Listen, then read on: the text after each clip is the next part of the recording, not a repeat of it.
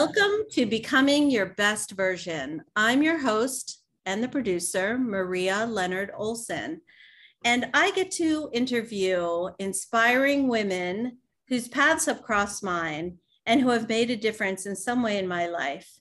And one of those people is Lauri Fitz-Pegado. Cultural and commercial diplomacy are the hallmarks of her career. She has been a civil servant at the Voice of America and the U.S. Information Agency, a foreign service officer in the Dominican Republic and Mexico. She was appointed by President Clinton, confirmed by the Senate, to serve as Assistant Secretary and Director General of the U.S. and Foreign Commercial Service at the Department of Commerce, led by the late Secretary Ronald H. Brown. In the private sector, she advised countries, corporations, individuals, and nonprofits as a senior executive at Hill & Knowlton and Gray & Company, and as a partner at the Livingston Group. Lauri also was an executive at Iridium, a global mobile satellite communications company. With a history of ballet training and performing at the Capitol Ballet, Vassar Dance Theater, and Ballet Santo Domingo, she now has returned to her passions by teaching ballet and mentoring. She applies her communications and public relations skills to promoting artists and her business and leadership experience to advising dance institutions, sharing her commitment to social change, empowerment, and inclusion. Lauri received her bachelor's degree from Vassar College, her master's from Johns Hopkins University School of Advanced International Studies, and she speaks Spanish and Portuguese. She is grateful for the rich contributions her community of family and friends has made to her life story. For more information, visit her website, inthedash.live. Welcome, Lauri. Thank you so much, Maria. It's a pleasure to be here today. So Lauri has this incredible memoir that has come out this fall called Dancing in the Dash, My Story of Empowerment, Diplomacy, and Resilience. And I read the book. I didn't know Lauri at the time when I read her book, and certain things about it, well, uplifted me, and a certain part of it made me cry. She has lived all over the world. She's had this incredibly varied and strong career, and yet she can write with a tenderness about the people she cares about. And one of those people was Secretary Ron Brown, who was the head of the Department of Commerce and died in a tragic airplane accident. Lauri, as part of her official duties, was asked to accompany the caskets of all her colleagues and friends killed in this terrible accident, including Secretary Brown, back to the United States in the hull of an airplane with all of these caskets and hours of travel. The way you wrote about it just really tugged at my heartstrings, and I can't imagine that experience. How did you get through it? Well, I think it was a time of reflection for me, flying 13 hours in the hull of a C-130 aircraft that has to be kept cold. So being there, being very cold, sitting on a jump seat and looking at that sea of caskets, and they were all draped with American flags, I actually made a new friend. And a person who was flying with me was the Croatian ambassador to the United States, who had been waiting for the plane to land in Dubrovnik when it crashed in St. John Mountain. And he didn't know Secretary Brown very well. He had helped to plan the trip, but he didn't really know him. And when we discovered each other, because everyone was kind of sitting in silence, there were very few people on the plane, we turned to each other, introduced each other, and we talked for hours about Secretary Brown. It was really a very cathartic experience for me to be able to share with him information about my friend and mentor and such an important political figure and leader in the United States. So that helped a lot. I think it allowed me to reflect on who Ron was, who the people who were in those caskets were to me, friends, colleagues, and the corporate executives who died, and what they died for. They were trying to rebuild a country that had been just crushed, the infrastructure and everything, by the war. And knowing that the mission was one that was worthy, even though their lives were lost, I think helped me to embrace even more my role and what I should be doing to make a difference in my life. So it was a pivotal time for me. And what a beautiful way of transmuting a terribly sad situation into something of hope. And I know that about you, that you have weathered a lot of storms, and yet you come out with this inspiring outlook that all of these experiences were not for nothing. They were for something. And that now you're going around and speaking about your book and inspiring people. And I was lucky enough to go to a book talk you gave at the Washington Ballet, and to watch some of the students, especially students of color, listen to you and what you went through and how you handled it with grace and professionalism. I mean, that just really must feel gratifying, that everything you went through was for a reason. I believe that things happen for a reason, and they happen in their time. They can't be rushed. I've learned patience as I've grown older. I wasn't always the most patient person. I think patience is really important.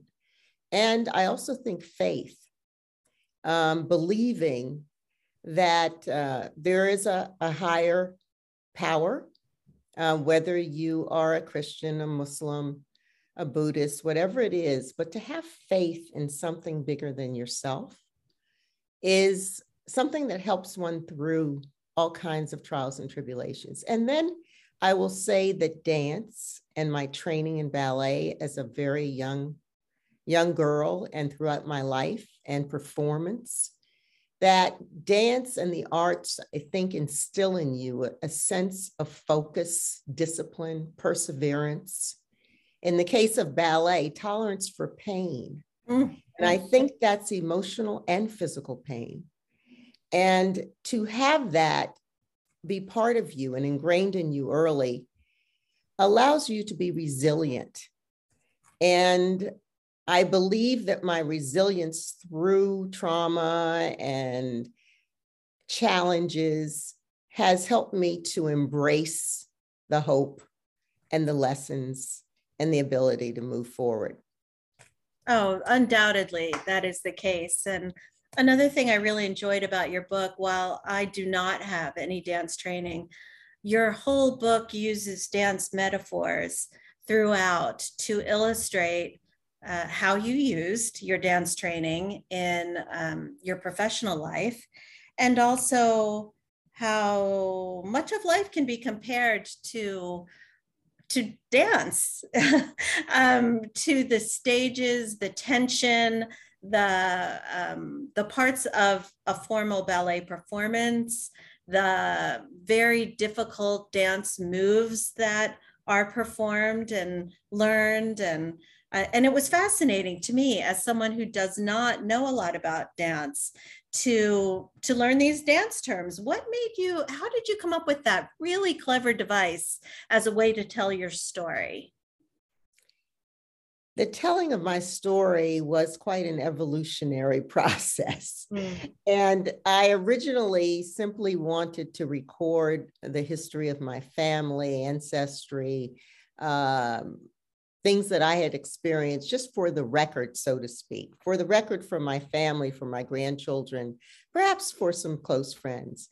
But as I continued to think about it, and I was encouraged by a very good friend who actually wrote the foreword to the book, Karen Cox. We had gone to school together.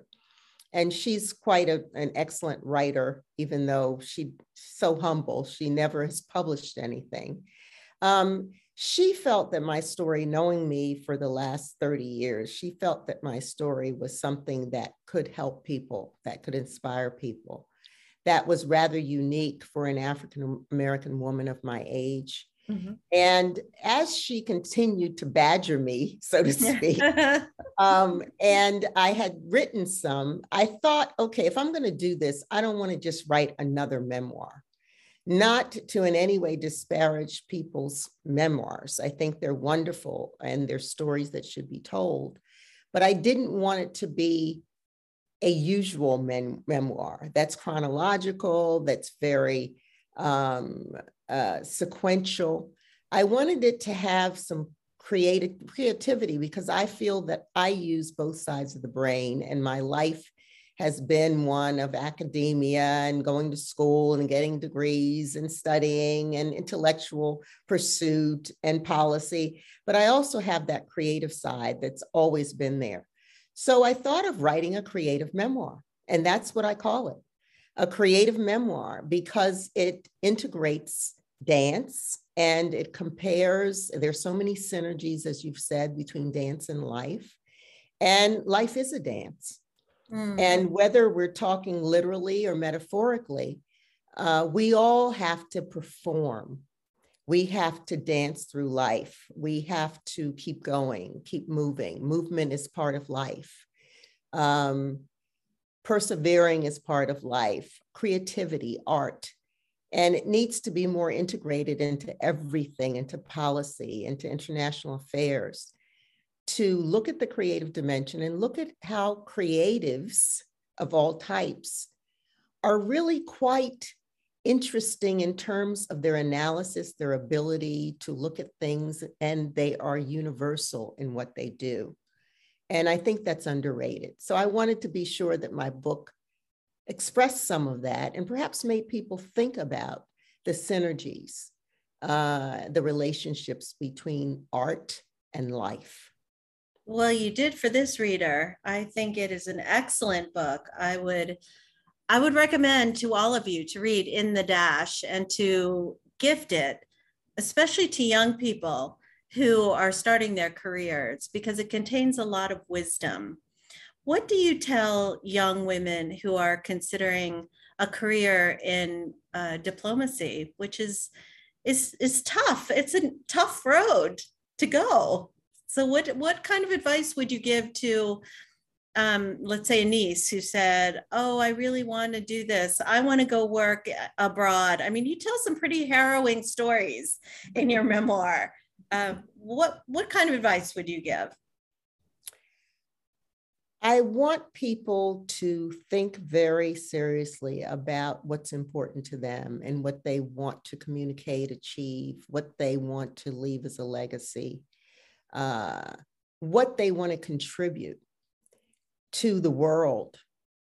And if they believe that international affairs, becoming a diplomat, traveling around the world, moving every 2 or 3 years, living in sometimes very dangerous situations, and having to make a life wherever you are, being adaptable, being open-minded, being culturally competent, where there's respect and understanding of other people and other cultures.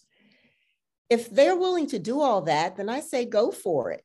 I'm also a person who, I hope I'm sensitive and I hope I'm caring, but I also believe in tough love.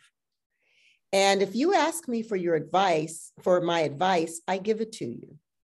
Unadulterated truth, my truth, what I think is going to help. So I have some tough conversations with young people who idealize diplomacy and the Foreign Service. And I try to be very realistic, and particularly now, even things were easier for me 25, 30 years ago than they are for people now post 9/11, when the restrictions on movement, the fear of terrorism, how secluded life can be in foreign environments. We had a lot more openness and ability to move around and to do all kinds of things when I was in the Foreign Service.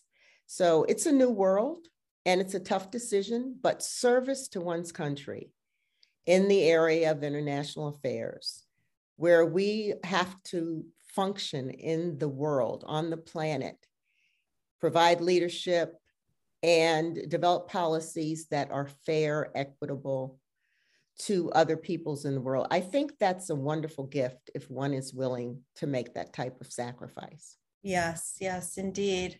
Well, it's always good to have someone who's going to give you straight up advice, and everyone needs somebody like that in their life. I also very much believe that you are a trailblazer, and it's outlined in your book, some of the places where you were the only woman and some of the places where you were the only woman of color. And you handled these things with grace. Do you have any, you also admit that you had to hold your tongue sometimes. Do you have any advice to younger people of color in particular in navigating what is still sometimes a very white tableau that has to be navigated? I have had conversations and have listened to many young people who would never have done what I've done and who are critical of the fact that I have compromised. They may see it as being complicit. I don't see it that way. But I think that younger generations are less tolerant and less interested in picking their battles. When I say I pick my battles, they say, well, how can you compromise your own beliefs, et cetera, and take some of this discrimination and racism?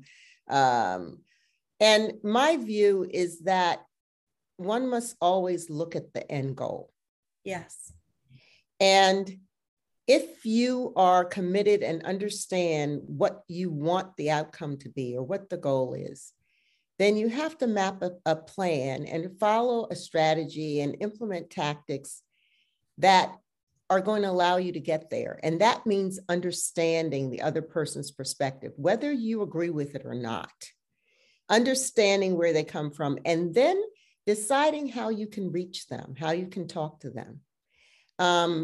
I think the best rule that I've ever heard is know your audience. And that is in performing on stage, that's performing in meetings, that's in interpersonal relationships. Know your audience. And so true. Oh my gosh, that's so true. And this is a question that I ask all my guests.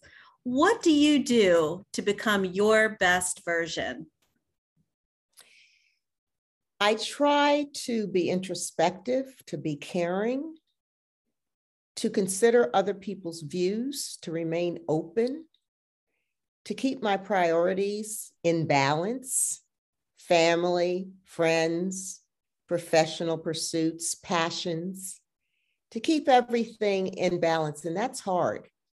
But that is what I try to do, and I continue to do as I age, to keep those things in perspective. And that's how I think I can be my best self. It's not through pushing too hard, doing too many things, taking on too much, striving. I think I've done a lot of that. So now it's time to determine how I give back. Beautiful. And giving back you are. Take a look at Lauri's website. I mean, she is helping not just dance institutions in the US, but also in Canada and abroad. This is a woman with a lot of wisdom, and our community is so much better for her having, quote, retired, but yet using all of her experience to help better our community and our dance institutions and just everyone who comes in contact with this extraordinary guest. So thank you so much for being on the show today and taking time off from your busy book tour, which you are in the midst of as we speak. And everyone check out in the dash.live and ask for her book if it's not on the shelf at your local bookstore. You will not be disappointed. Thank you, Lauri. Thank you so much, Maria. I enjoyed dancing in the dash. Love it. Thank All you. right. Take care.